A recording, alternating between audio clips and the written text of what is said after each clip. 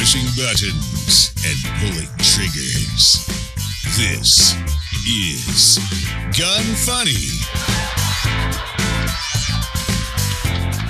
Welcome to Gun Funny, episode 173. Today I'm going to chat with Steven Safiri from Safiri Precision, discuss the ATF's proposed rule-making change on pistol braces, and highlight a suppressor from Fisher Development. I am your host, Ava Flanell, and Steven, how are you doing today? I'm doing great. Thank you for asking. It's been a pretty crazy month trying to keep up with all the Black Friday madness and everything. Oh, I can imagine. Black Friday, actually, even I took advantage of some of your Black Friday sales, which that's how great they were. Being a quote unquote content creator, typically you get a bunch of stuff, but I even actually bought your stuff. That's how much I liked it and how great your prices were. Thank you. Of course, but before we get into it, I'm going to talk about Smith & Wesson real quick.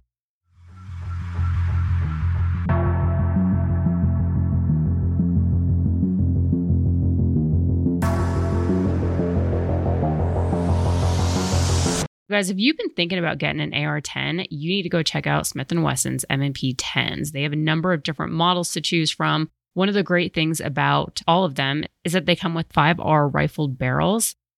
5R rifling, if you're not familiar with it, means that they are 5 grooves in the rifling compared to the traditional 6. And again, if you're not sure what that means, I know I didn't know initially when I first got into guns. The tall parts of the rifling are directly opposite of each other in a 6 groove, and they are not on a 5R barrel. What this means for the shooter is that the bullet will be deformed less in a 5R barrel, so that the bullet has a higher ballistics coefficient when it leaves the barrel, so it cuts through the air more effectively and accurately.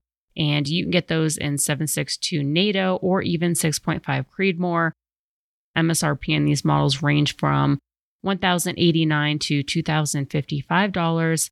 And if you want to check out more of that, head on over to smith-wesson.com. And now it's time to get into it.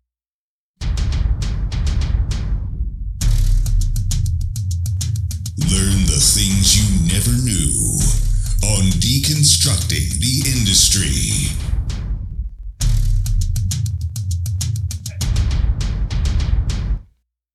Steven, before we get into Safiri Precision, tell us a little bit about your background. I went to school to study mechanical engineering. Okay. And right out of school, I started working in the tool and die industry. I've always been very hands-on, like making things, and kind of just started. That's how I learned machining and how to work with metal. Uh-huh. And then what made you branch on over to guns? Well, one day I had a buddy of mine with the Smith & Wesson M&P 9, and he asked me if I could do some slide cuts on them. And I had never worked on a handgun before. And I said, I'd give it a try, see what happens. And turned out pretty awesome. And that was kind of how it all started. Nice. What's the worst that could happen? I could just cause a few $100s worth of damage. No big deal. Wow, that's pretty cool. And then how long ago was that? That was probably 3.5 years ago. Dang. And then from there, you decided to start your own business? Yeah. So after I did that first, I customized the first slide. I posted on my personal Instagram, and somehow somebody else saw it and they asked me to do theirs. And I did another one, and I posted that one on my Instagram, and somebody else saw it and did another one, and just started off just mostly doing everything one-off custom. I would design it to however the customer wanted it. Mm-hmm. And I did Glock, Smith & Wesson's, everything. And what kind of machining did you need to do all this? So you need a CNC machine. Okay. And you happen to have one? Well, so what I did was I would stay late at my job and use my boss's equipment. Nice. And my boss was cool. He knew what I was doing. Yeah. But I kind of started thinking, I was like, I could probably make this into something because the money was working out, and I ended up saving up enough money to buy my own machine. And my boss was super cool about everything. So he actually let me rent a corner of his shop, and I worked for him while I was still doing my own thing. Oh, nice. That sounds like a great boss. And those CNC machines, they're not cheap, right? No, the first one I bought was $50,000. Oh, wow. And that was like for the base model.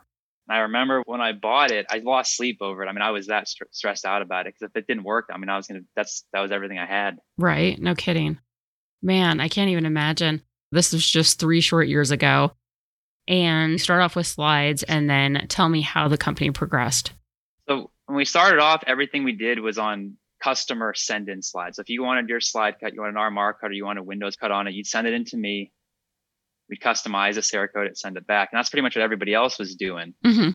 And then I kind of started realizing if you had the lead times are the problem. Nobody wants to wait. And other companies, the lead times could be like 6 months on some of the stuff. And that's a little ridiculous in my opinion.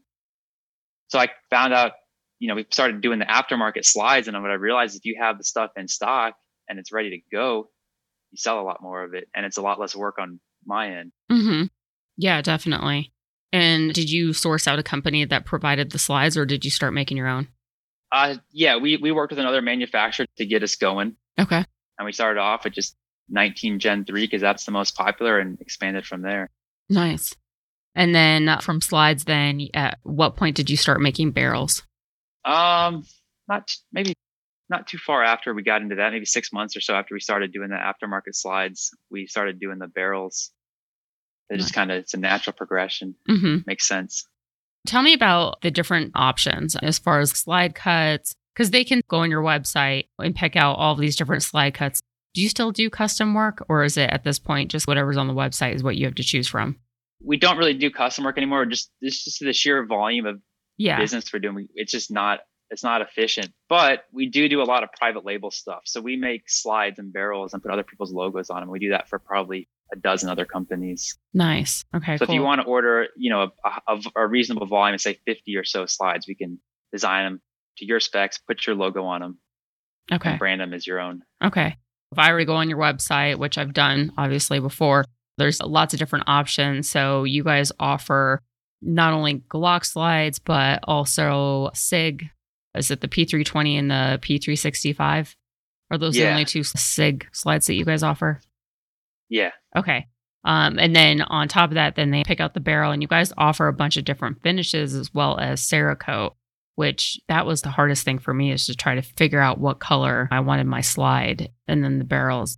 Can you just give people just a rough estimate as to how much the slides and barrels range from? The slides start at $299, and that's for the slide of your choice without an optic cut and one color of Cerakote. And then barrels, I think, are $169.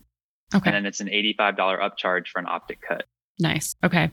And you guys just kind of mentioned that you had some Black Friday deals. Do you think, with everything going on, anybody who's in the gun industry and selling parts at this point, everyone's super busy. And that's why I was surprised to see a sale, because right now everybody's just having a hard time even just keeping stock. And then here you guys, you know what, we're going to do it for 50% off. And did you kind of kick yourself for doing that? Or was it one of those things where you still just had quite a bit of stock left? We started planning that sale like beginning of this year. So we knew it was coming and we were prepared for it. We sold thousands of slides, and we had, for the most part, we had pretty much everything in stock. We're still shipping. We did like 4,000 orders. So we're actually still just now getting to the very end of the Black Friday orders. Wow. That's crazy. But we did sell out of a lot of stuff, and we're trying to keep up with production. So we are out of stock on some stuff right now. Mm-hmm. Aside from that, do you guys offer anything else other than the slides and the barrels? We came out with a muzzle brake for the AR-15 about a month ago. We haven't really promoted that too much, but just kind of something I wanted to try out, see how that goes, because we definitely want to do more. Mm-hmm. And then we also came out with a magwell, and the first one fits the Polymer 80 G19 frame. And then we've got plans to do the P80 G17 and then all the OEM Glock models. Nice. I have to ask, I'm sure you're aware of everything going on with Polymer 80 and ATF apparently raiding their location in Nevada. If ATF does say, okay, even though they obviously have a letter saying that 80% quote unquote frames are legal, if they go back on that, how do you think that this is going to affect your business? It's really hard to say. A lot of our business obviously is selling to people who are building the Polymer 80 build kits. So obviously it'd be bad if they took that away. Mm-hmm. Yeah, definitely. And I think that that's probably with a lot of companies. There are still other companies that make similar products, but for the most part, they're also advertised as 80%. I think that people would still make their own guns, even if you did have to buy the complete frame, as opposed to just, 80%. My understanding with the Polymer 80 stuff is that they're going after their kit where they sell the whole thing in a case with a magazine ready to go. Mm-hmm. So hopefully, as long as, we don't sell any of the Polymer 80 frames. So I don't think there's going to be hopefully not a big impact to us, but Yeah. we'll see. Which doesn't that sound so stupid? You can literally go on their website, add everything in your cart that you would get in a kit. But because it's not labeled kit, it's not like it takes that many parts in order to build a handgun. At the end of the day, you just need the slide kit, the frame kit, the trigger, the barrel, the slide, the frame, magazine, and bam, you're done. Yeah, it's so stupid. Don't even get me started on that. Do you guys have any plans to branch off from anything else other than SIG 320 and 365 and Glock stuff? We talk about it all the time. We definitely want to. I guess the big problem right now is just capacity. It's just we can sell product faster than we can make it. Yeah. So we got to kind of wait for things to plateau and stabilize before we can continue to do more development and bring out new products. Yeah, that definitely makes sense. I'm going to take a quick break to talk about SB Tactical, which before we started the show, you actually said that there's an SB Tactical employee at your location right now who's a mutual friend of ours. I'm sure that you're familiar with their products, correct? Oh, yeah. Yeah, they make awesome braces. One of my personal favorites is the TF1913, just because it looks so much like the AK triangle stock, but obviously it's a brace. Super comfortable as well. One of the really nice things about it is just like the triangle stock has a very low profile when it's folded. Recently, I was holding a gun with a competitor's brace in the folded position, and the brace was definitely really wide, and it made it very awkward to hold it in the folded position. Then I went back, and on one of my AKs, I have the TF1913, and with it folded, obviously, the ergonomics was just perfect. It felt really comfortable. And of course, with the brace unfolded, it's just as comfortable and versatile. They also work well with not just AKs, but the CC Scorpion, the Grand Power, the Strybog, and a bunch of others. If you want to check that out, head on over to sb-tactical.com. And if you see anything there that you want, don't forget to use the code GUNFUNNY15, and that gets you 15% off. Stephen, where do you think that the future is going with guns? As of right now, I'm actually working on a magazine article as to what future trends we might see. And this is politics aside. This is if the ATF doesn't ruin everything or Biden. And let's say things just kind of stay the same. Do you think that, not to be kind of negative, but there's a million AR-15 parts companies out there and a bunch of companies that make Glock parts. Do you think that people are going to get a little bored with that and start moving on to other guns that you could potentially make parts for? Or do you think that maybe people are pretty content with where they are and things are going to stay the same? I mean, we're definitely in I guess I'd say a Glock bubble right now. And at some point, it's going to contract, but we're in a good position for that because we do all the manufacturing. So we can change gear, we can switch gears on a moment's notice and start producing the next hot thing. Mm-hmm. So I think we're in a good position for the future, regardless of where we go. Yeah, definitely. Do you think that this will be something that will continue to be a trend where people are replacing items or building their own guns? Oh, for sure. I think the customization side of it's never going to go away. I mean, even with ARs, the AR bubble was huge a few years ago, and it's slowed down, but it's still a massive industry. Mm-hmm. Yeah, I agree. We'll probably still see that with the Glock. Glock sells millions of guns. So there's no shortage of them. Mm-hmm. And they're so easy to work on and easy to customize. It's a really good platform. Yeah. But I'm sure there's always going to be something new. Yeah. You guys are also one of the few companies that makes the Glock 34 and the Glock 17 long slides, correct? Yes. I think that's actually what I got from you guys was the Glock 17 long slide that I put on my Glock 17 just to make it look a little bit different. The 17L is probably one of my favorite Glock platforms, and it's such a shame they quit making it. Yeah, it's weird that they stopped making it. You guys are working on, this is what I heard, is the P365 XL slide. Is there any possibility of making one that has an optic cut, but can keep a set of rear iron sights instead of removing them as part of the plate, like the SIG factory slide and everyone else that has released one so far? Yeah, we've definitely been talking about the 365 XL. We have barrels for it, but slides are on our list. I'm not quite sure when we're going to get to them, but hopefully sometime in definitely the next year. Mm-hmm. But yeah, there's no reason why you can't put one of the smaller footprint optics in front of the dovetail. Mm-hmm. You can put the Shield, any of the Shield RMSCs or the Holosun 407, 507K will all fit in front of the dovetail. Mm-hmm. It just kind of seems like common sense. I'm just surprised that nobody's done it so far. I just think it has to do with just demand and people's manufacturing capacities. I guess everyone's probably just busy and doesn't have time to design and develop a new product like that. Yeah.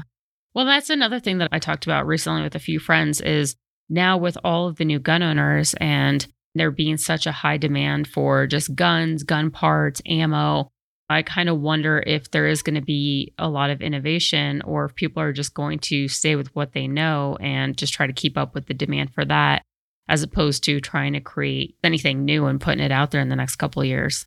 Yeah, one thing I would really like to get into is I love the 2011 platform. I think that's definitely something that's kind of up and coming, I guess. Mm-hmm. So I'd like to get involved with that. The bolt action pistols, that's something else that's new and cool. We definitely want to get in on. Mm-hmm. Yeah, it seems like a lot of people are making chassis. Mm-hmm. Yeah. It's kind of weird how certain trends catch on and then everybody jumps on that bandwagon. I'm actually surprised that we haven't seen a lot of stuff for the Smith & Wesson pistols. Yeah, I'm not quite sure why they never took off. That's how I started off was customizing the shields and the full-size MMPs. But there was never the aftermarket support there to make it take off. Mm-hmm. Yeah. Yeah, it's interesting. Do you have any future plans that you can share with listeners? We just applied for our SOT. Mm-hmm. So definitely would like to take advantage of that. Maybe start doing some suppressors. Oh, nice. That's something I've done quite a few Form 1 suppressors for myself and have all kinds of ideas and stuff I want to try out. So definitely like to look at that. Like I said, would like to play around with the 2011 platform, maybe the bolt action pistols. I don't know. I mean, the cool thing about having a machine shop is we can literally make anything. Mm-hmm. Yeah. Looking back, do you regret buying your first CNC machine? Or I'm assuming that you have more than one now. Yeah, right now we've got 19. Oh my gosh. Wow.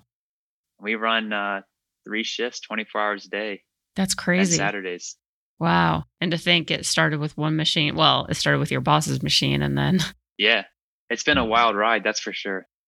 Yeah, no kidding. Especially just in 3 years. Hats off to you. That's awesome. Okay, so you're going to look into working on suppressors and bolt actions, which I think they're all great avenues to go down.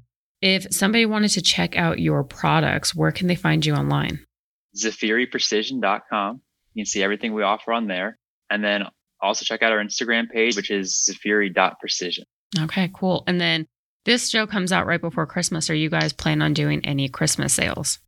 We would love to, but we're out of stock on so much stuff. We have nothing to sell. We sold so much stuff on Black Friday. Yeah. We're still recovering our inventory. We're going to do something small, but nothing like Black Friday. Yeah. Okay. I just figured in case listeners, they wanted to have a little bit of a heads up, but totally understandable. All right. Moving forward, IWI.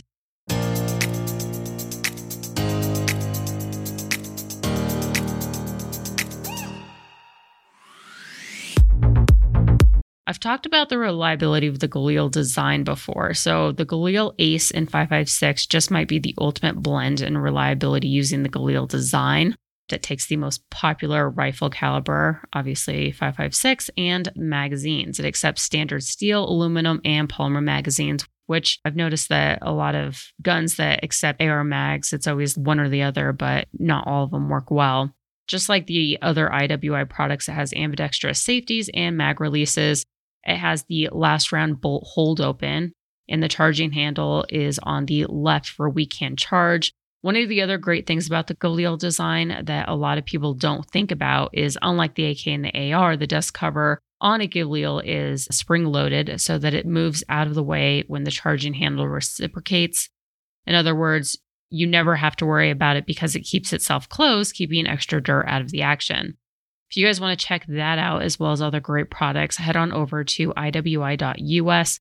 And as always, if you see anything in their accessories section, even if it's just a shirt, patch, magazines, if you use the code GUNFUNNY15, you will get 15% off all of accessories. Politics. What is going on in the world today? It's political AF. And now it is time for our political AF segment. And today we're switching things up a little bit. You might have noticed that the deconstructing the industry was a little bit shorter than it usually is. And that's because I planned for the political AF segment to be a little bit longer. Join with me today on a separate day is Sven Johnson from Manticore Arms, as well as John Snow, to talk about everything that's going on with the ATF. Sven, why don't you fill us in on what's going on if people aren't already aware? I'm Sven from Manticore Arms. We're actually, for those who don't know, we're directly involved in arm brace, some of the subcomponent design and manufacturing. And I've been involved actually in a lot of phone meetings and things over the last few days about what's been going on here. And we'll just kind of lay it all out. It may take a little time, but it's important to hear all of it. So Department of Justice put out a letter, actually got leaked about 24 hours early, but on the Federal Register, where they put out information on proposed changes to law. They put out something called Objective Factors for Classifying Weapons with, quote, stabilizing braces, unquote. And what this is a document that purports in it that it will clarify through holistic means what is allowed with arm braces.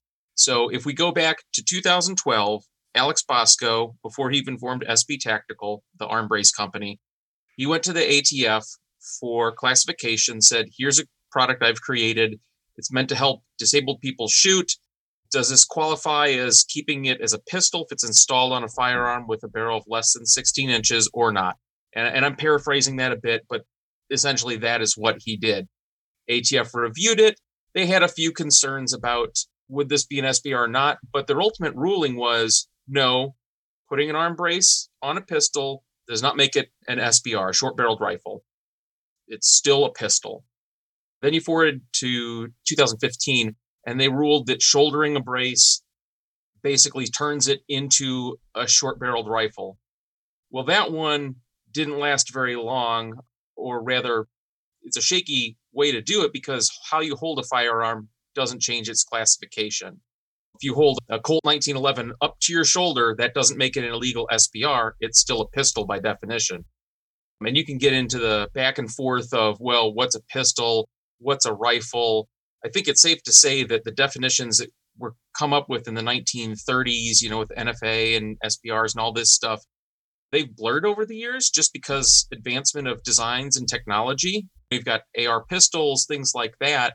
So you kind of get into this weird quagmire that to quite a bit of degree, I believe the ATF has created for themselves. And my take on it is they're trying to, well, not my take. I mean, they pretty much say it in this. They're trying to retroactively redefine what a stabilizing brace is. They claim they're going to use, quote, holistic methods, and that's their wording in this document, such as caliber, weight, the ease of somebody holding it, all these things to define if it actually counts as a pistol or an illegal short-barreled rifle when it's submitted by a company.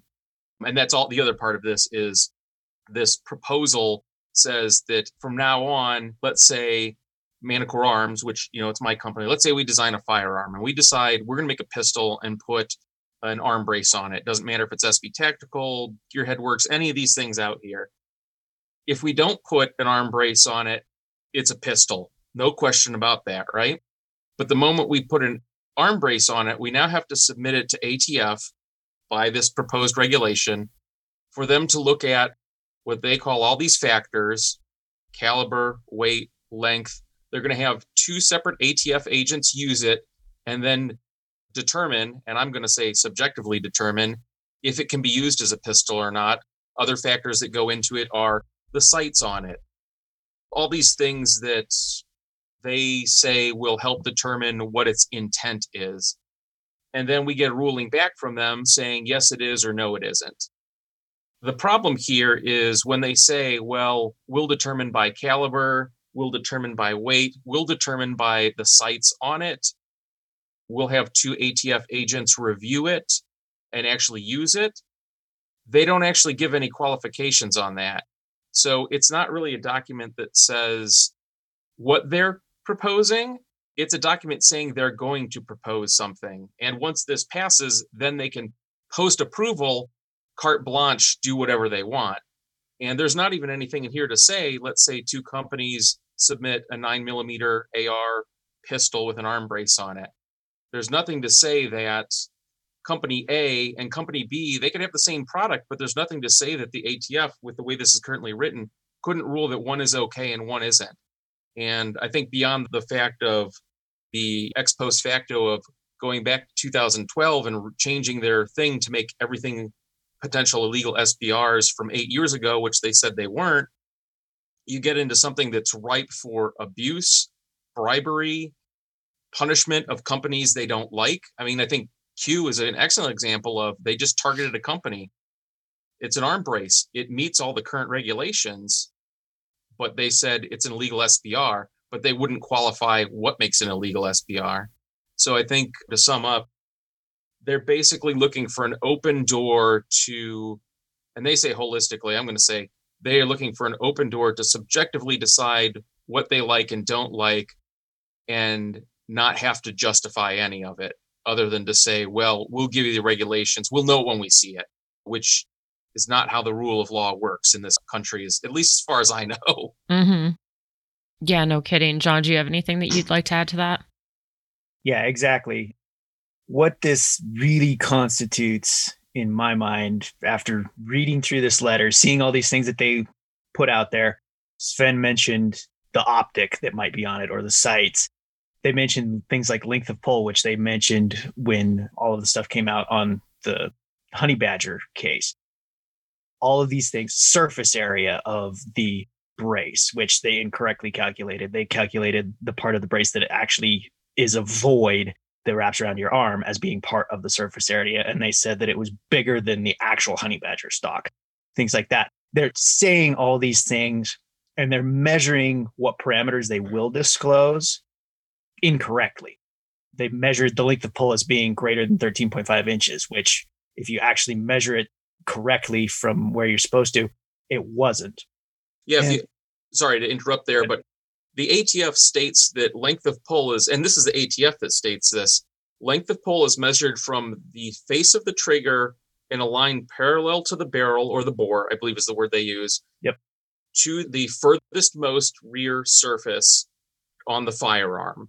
So basically, let's say you have an angled butt pad that it angles back like some of them do, where it's a little closer on the bottom edge and it's a little farther back, so it, hugs your shoulder. They're saying to that farthest point back, you should measure. The ATF, when they did that measurement, they didn't measure parallel to the bore. So basically, they're breaking their own rules and then saying it's an illegal SBR and letting Q suffer the consequences of that. But I'm sorry, John, go ahead. I just wanted to clarify that that's the kind of thing we're dealing with right now. Yeah, that's exactly where I was going with that. And not a whole lot of people know about it, but they actually lost a court case in 2018 to that exact same effect. There was a case of a guy, you guys probably saw the pictures of it back when this happened, but the guy didn't even actually have an arm brace on his pistol. I don't remember what kind of pistol it was, but he had this AR pistol. He had an angled foregrip on it. He had I think it was a Noveske cheek piece or something like that. It wasn't an actual stock or brace. It was a cheek piece that he had modified and put on there. And it effectively gave him kind of like a brace, but not really. And he had a rubber stop off of a cane on the butt that, with that in there, the way they incorrectly measured it came to over 13.5 inches. Well, the measurement that they submitted the picture of to the court, again, they measured it incorrectly. And so the judge threw it out. But one of the other things in there, it also had the low power variable optic on there, which they mentioned in this letter, if it's going to have eye relief that doesn't allow you to use it in the position where you have it wrapped around your arm to use as a true brace, that signals that it's not intended to be a brace and it's a stock and therefore illegal. All of these things that they say in this letter, there's contradictions everywhere. And really what this constitutes is, in my mind, an attempt to create the most massive mandatory registration of firearms in our history. Yep. That's what this really constitutes. They want to get all of these registered. And the way they're going about it, it's not even disguised. It's not thinly veiled. It's blatant in your face. We're going to make you register these, or you now have an illegal SBR.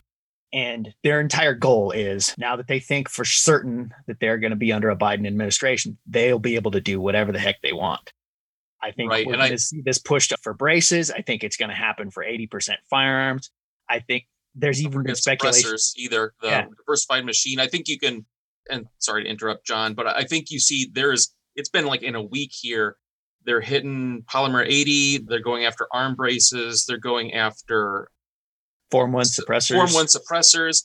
I think in 2 of those cases, polymer 80 and, or 80% receivers, not just polymer 80. They're just the ones that got rated that we know about, and Diversify Machine.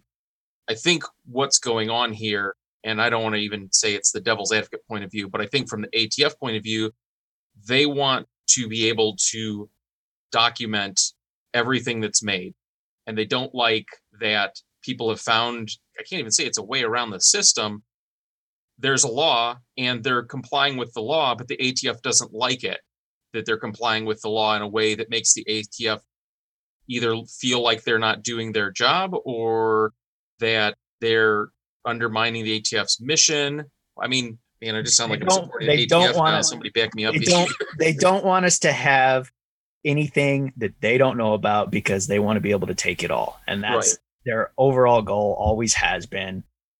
And I think the other point here, that's not even what's going on with the arm braces. So I was involved, and we can get into the economics and kind of some of the things that are going on here, but I've been involved. My company, we obviously are very closely tied to SB Tactical. We design most, if not all, of their mounting blocks, things like that. So from a personal standpoint, my company that I've built from the ground up very much is threatened by this law. I just want to get that out there, that I have a very important personal stake in how this is done, but that this isn't about even documentation of these weapons.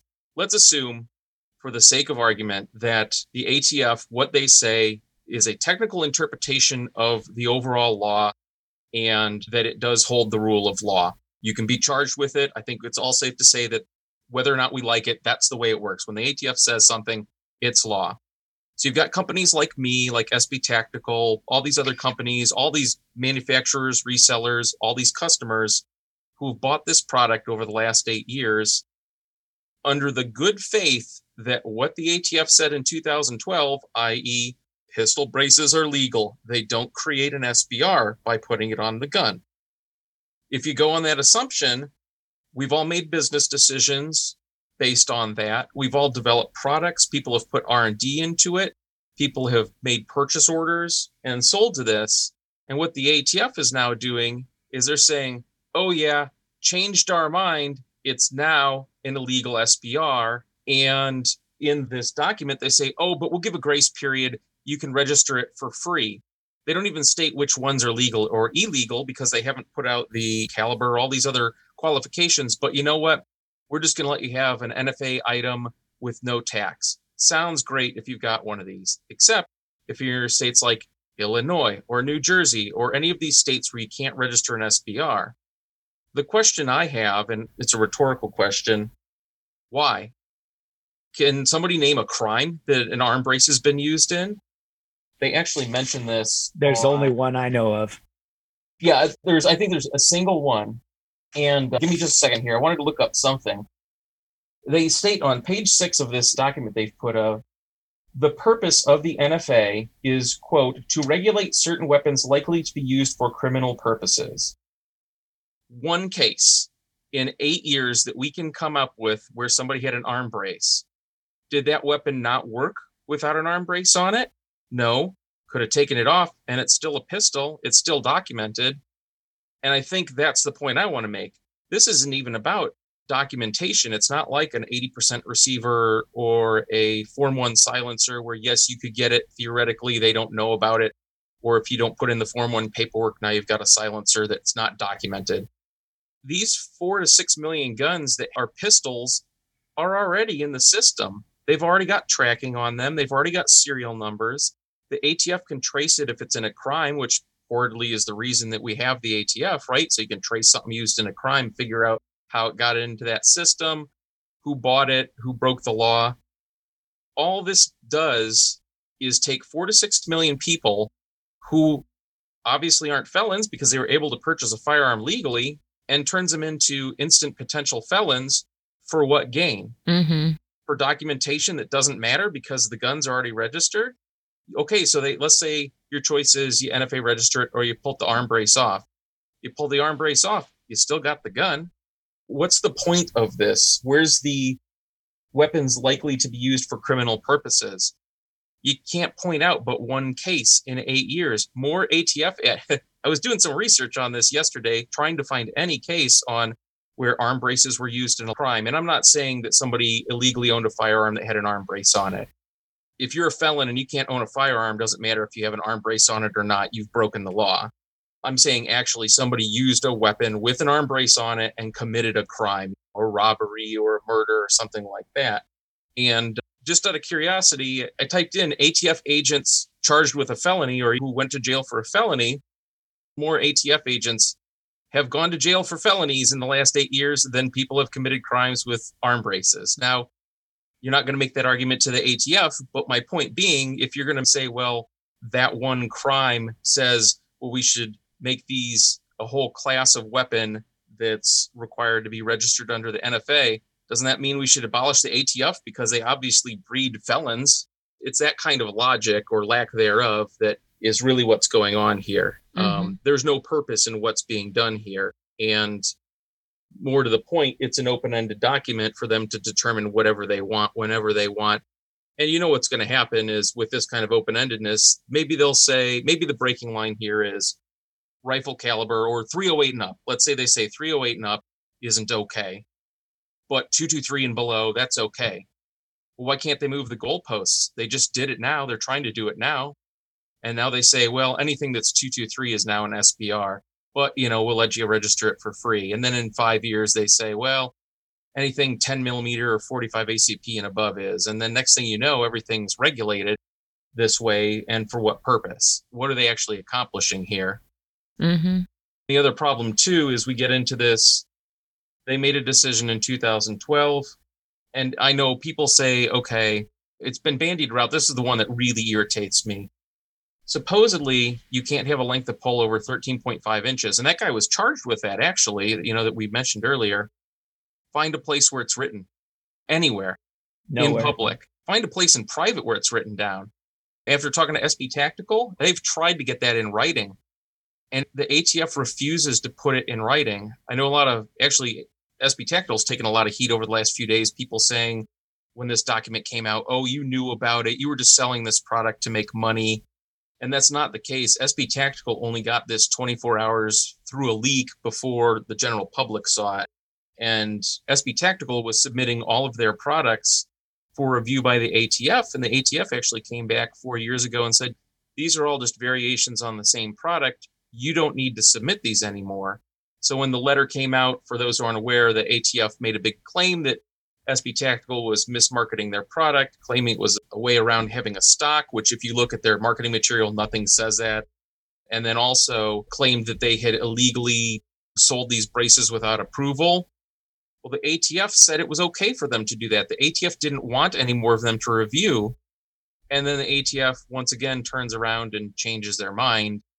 And they won't write anything down because they don't want it to bite them in the ass later when it gets shown that, oh yeah, we said one thing, then the other, but we're the ultimate arbiter and we don't have any repercussions for what we do. So sorry, that's their take on it. Mm-hmm. As you can tell, I'm very angry and passionate about it. Oh, I know. The whole thing is just total BS.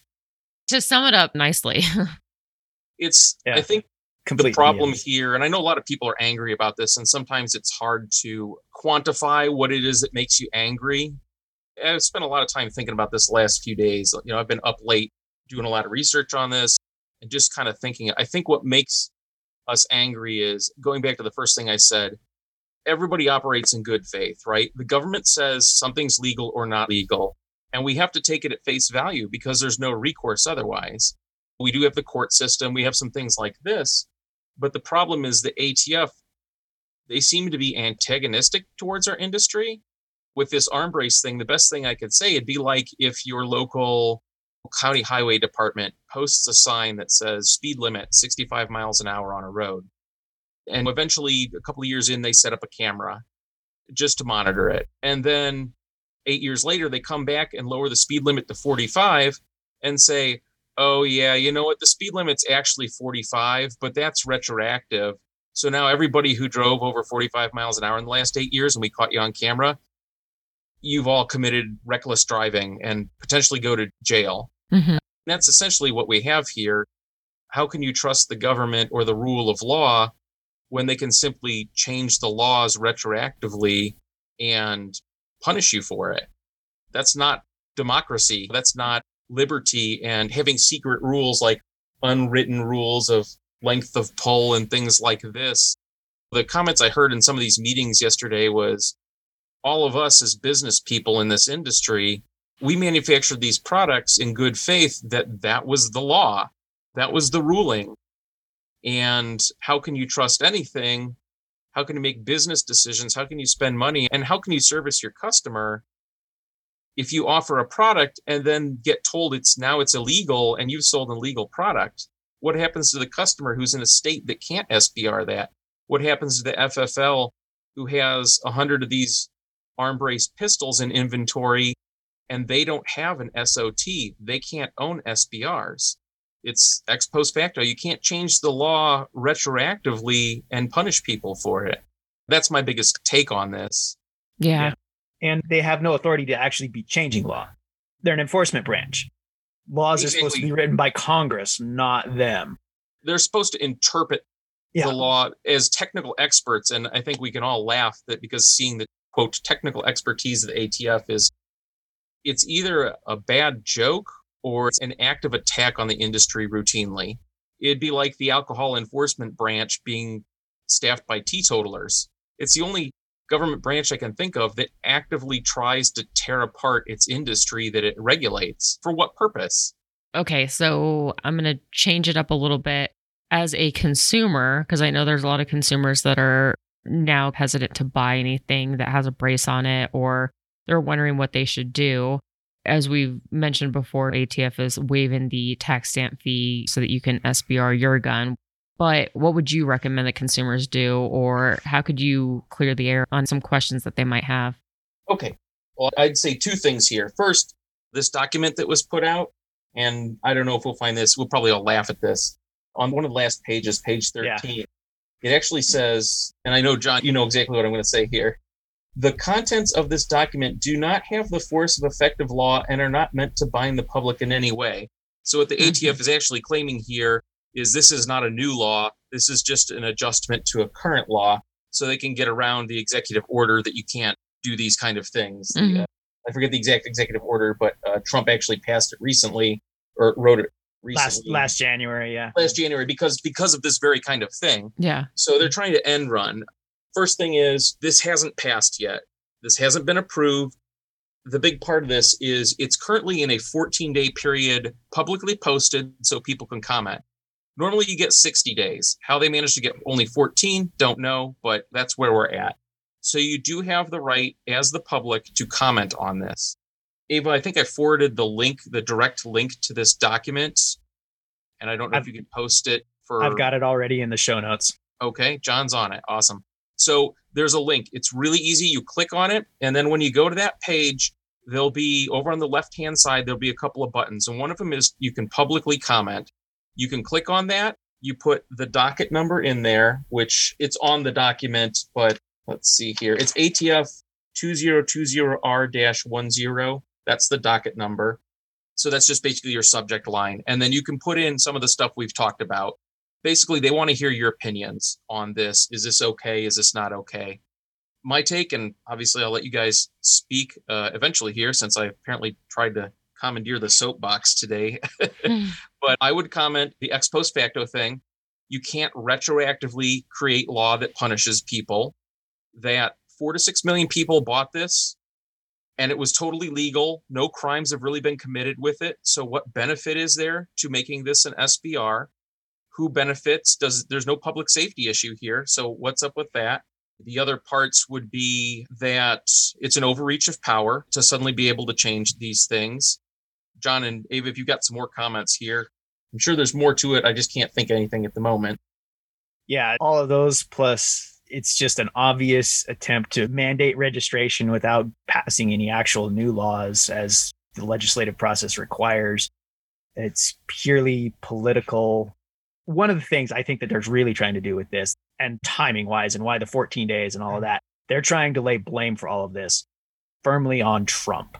And right now, they're trying to keep the Senate runoff races in Georgia from flipping, because if those flip Democrat, then Biden's going to be able to push through actual new laws very easily and mandate confiscation of this new list that they have now added.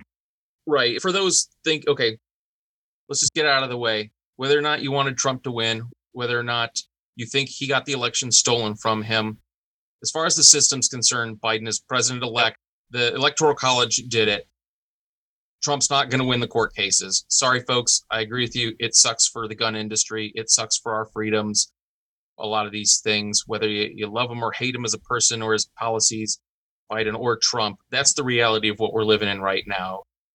You can be angry at Trump all you want that he's not doing anything about it. The guy's heading out of office and wrapping up a lot of other things. Will something happen here?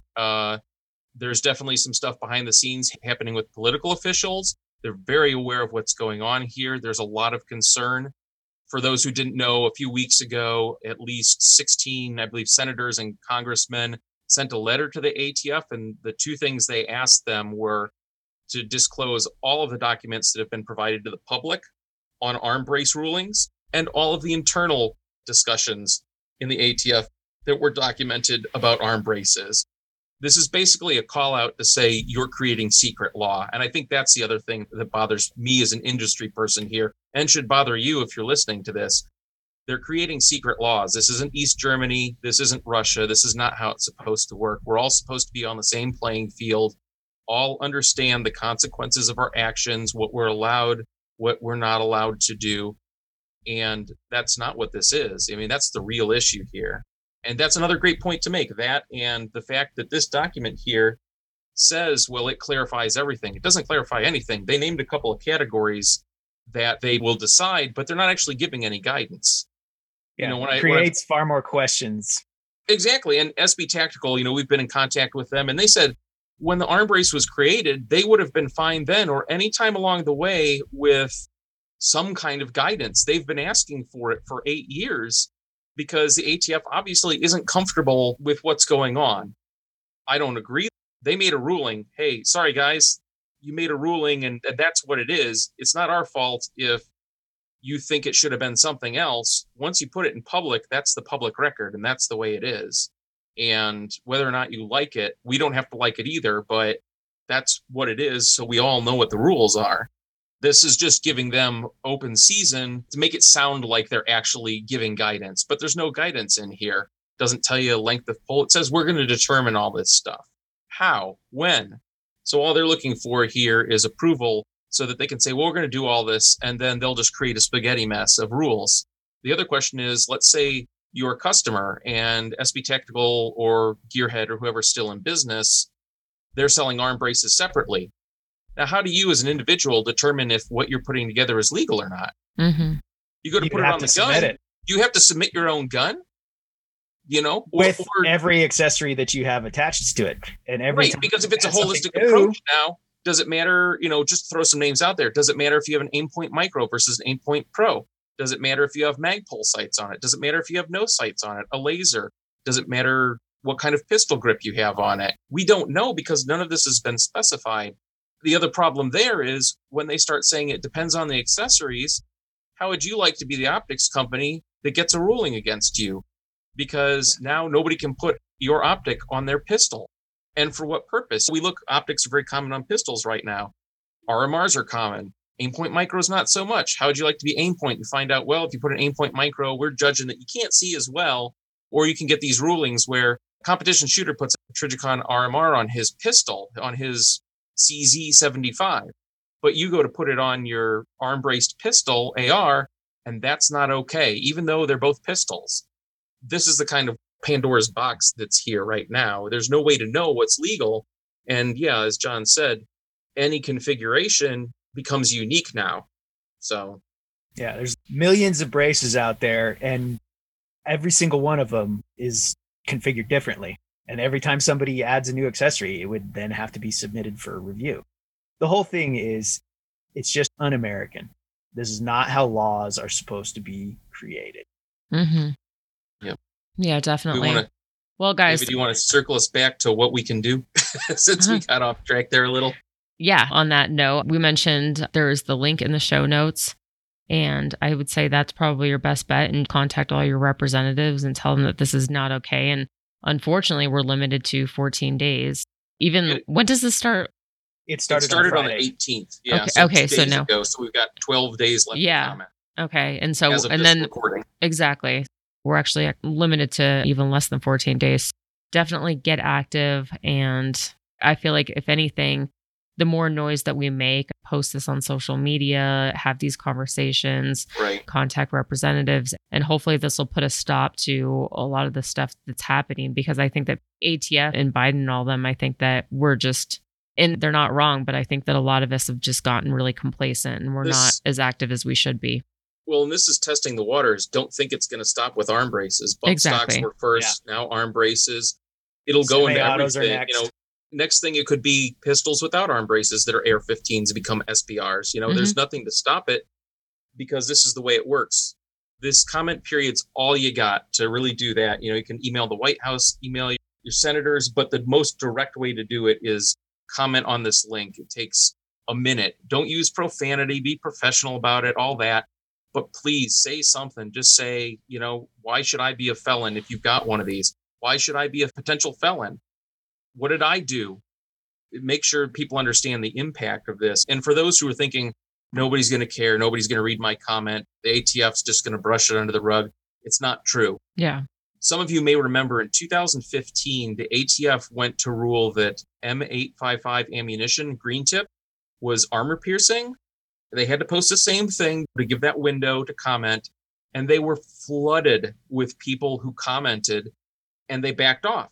I think right now what we're looking at is they're dipping their toe in the pool to see how far can we go. And if there's a huge backlash, it not only helps here, it helps for the future.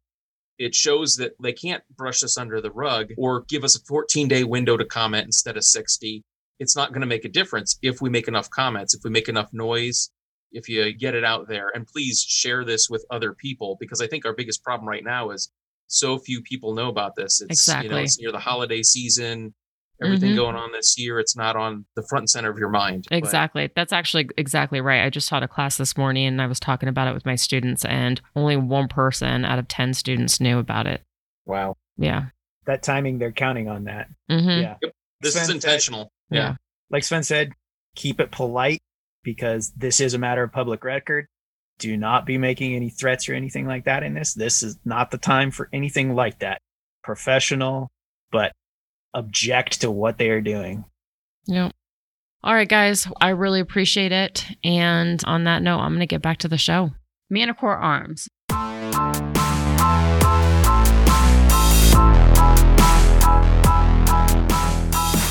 If you've got a CZ Bren 2, there's a couple of new products at Manticore Arms that you should check out. Both are new mounting blocks to give you ideal options to install either stocks or braces, depending on if you have a rifle or a pistol. One model features a standard 1913 rail to attach easily to any 1913 brace or stock. The other is designed to be directly compatible with the standard side folding braces from SB Tactical. They're super simple to install. They don't need any tools. Both of them are available on the website for $104.95. But obviously, you're not going to pay full price because you'll use the code GUNFUNNY15, and that will get you 15% off. Q&A. There's no such thing as a stupid question. Just kidding. Visit gunfunny.com/contact to submit yours. Today's question. As a new gun owner, I have only been able to find a very small amount of ammo with the current shortage, and I'm afraid to use it to practice because I may not be able to get more. Any tips for finding ammo? Yeah, right now I feel really bad, especially because I'm also a firearms instructor, and even this weekend I have to teach a basic pistol class. I sent out an email yesterday to all the students that are attending. Hey guys, heads up, if you don't have a gun, you can rent one at the range, but there's no guarantee if there's going to be ammo or not, which puts even me in a bind. But I've noticed that a lot of people have looked out. Sporting goods stores, they're still getting inventory in. Ammo companies are still making ammo. They're still shipping it. It's just that with the demand, the minute they hit the shelves, they're selling out. But I would say it definitely takes some perseverance if you just continue to go to the gun stores regularly, because they are putting it on shelves. I would even maybe get to know the person behind the counter, ask them when typically their shipments come in. Most of them have some sort of schedule. Okay, we know that shipments come in every Tuesdays and Fridays or something. And it may not be right in the morning when the store opens. I would maybe talk to some of the employees and feel that out. I do know that also a lot of stores, they've limited how much you can buy. So if one person gets there, it's not like they can buy it all up. A lot of stores have limited to about 100 round purchases. But I would say just keep popping into those stores. Otherwise, you can still look online. And in most states, you can have ammo shipped directly to your door. Obviously, if you live in California or something, you're going to have to go to a gun store. But most states will allow you to have ammo purchases shipped directly to your door. I don't know, Stephen, do you have anything that you want to add to that? Any advice? I guess don't overpay. I guess that's just kind of the sad thing right now is people are taking advantage of the shortage. And I've seen 9mm for like $1 a round, which is insane. I know. Doesn't it almost make you want to sell some of your supply though? Because you're like, well, trust me, I thought about it because I guess I got lucky and I stockpiled before everything went down when 9mm is still 15 cents a round. So yeah. I'm good. And I've had people that offer to buy it off me, but I'd rather just sit on it if I need it. Yeah. Well, it's funny because all these people are like, oh my gosh, why do you need that much ammo? Or why do you need that many guns? Well, now we're the idiots, right? Even gun prices. I've never seen gun prices so high. I've told so many people, if you don't need a gun, if you already have guns and you're just wanting to buy a gun just because I really like that gun and I want it, I would just wait. Even maybe 6 months from now, I just can't imagine it getting this much worse.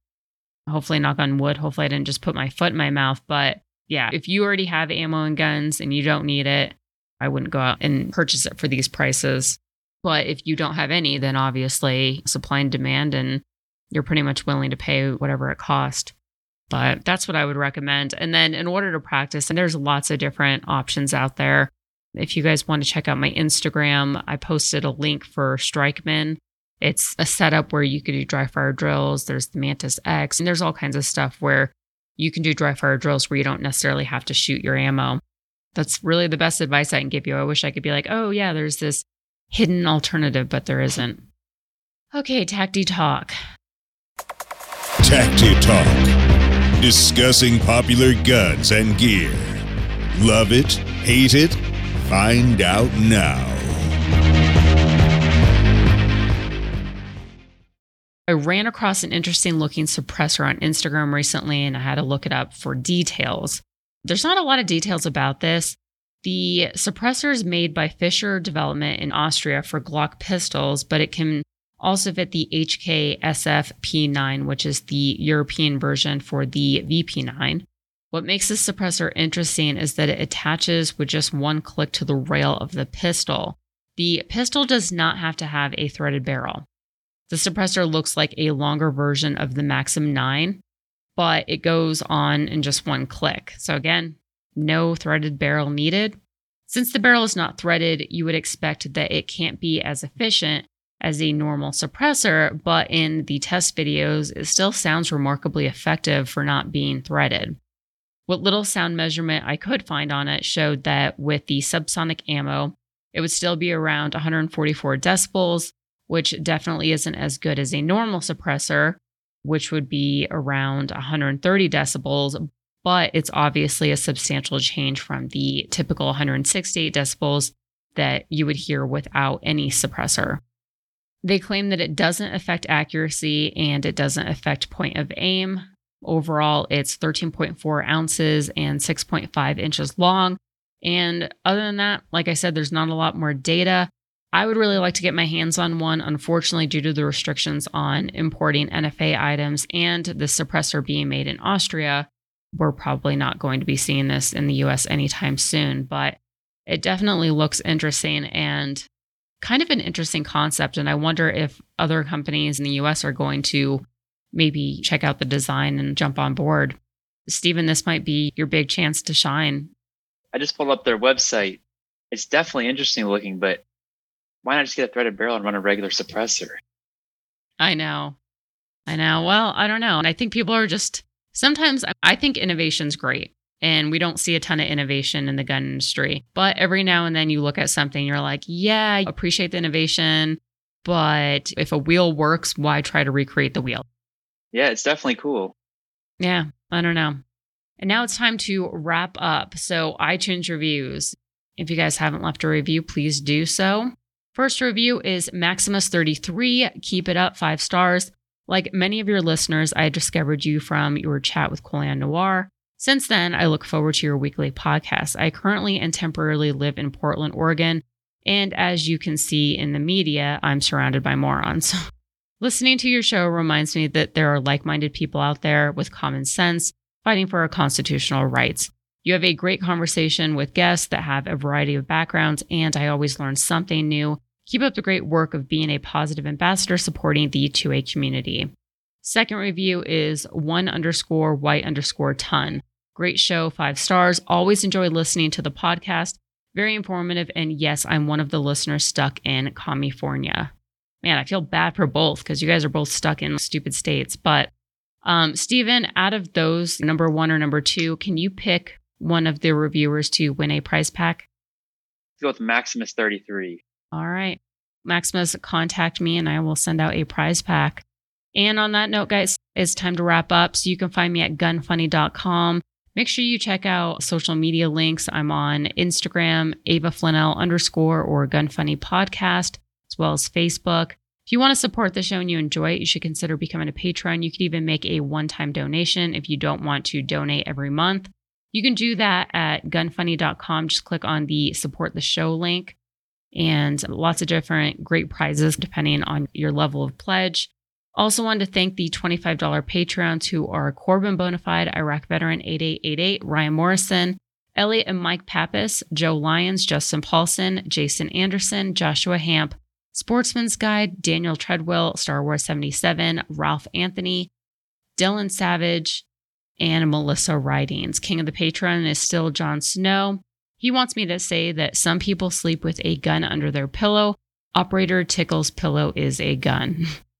And Steven, thank you again so much for joining me today. Can you just remind listeners once again where they can find you guys online?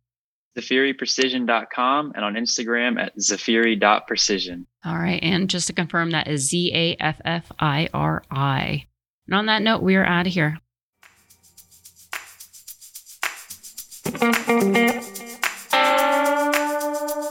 Want to send feedback? Tell us about a company or anything else. Go to gunfunny.com/contact.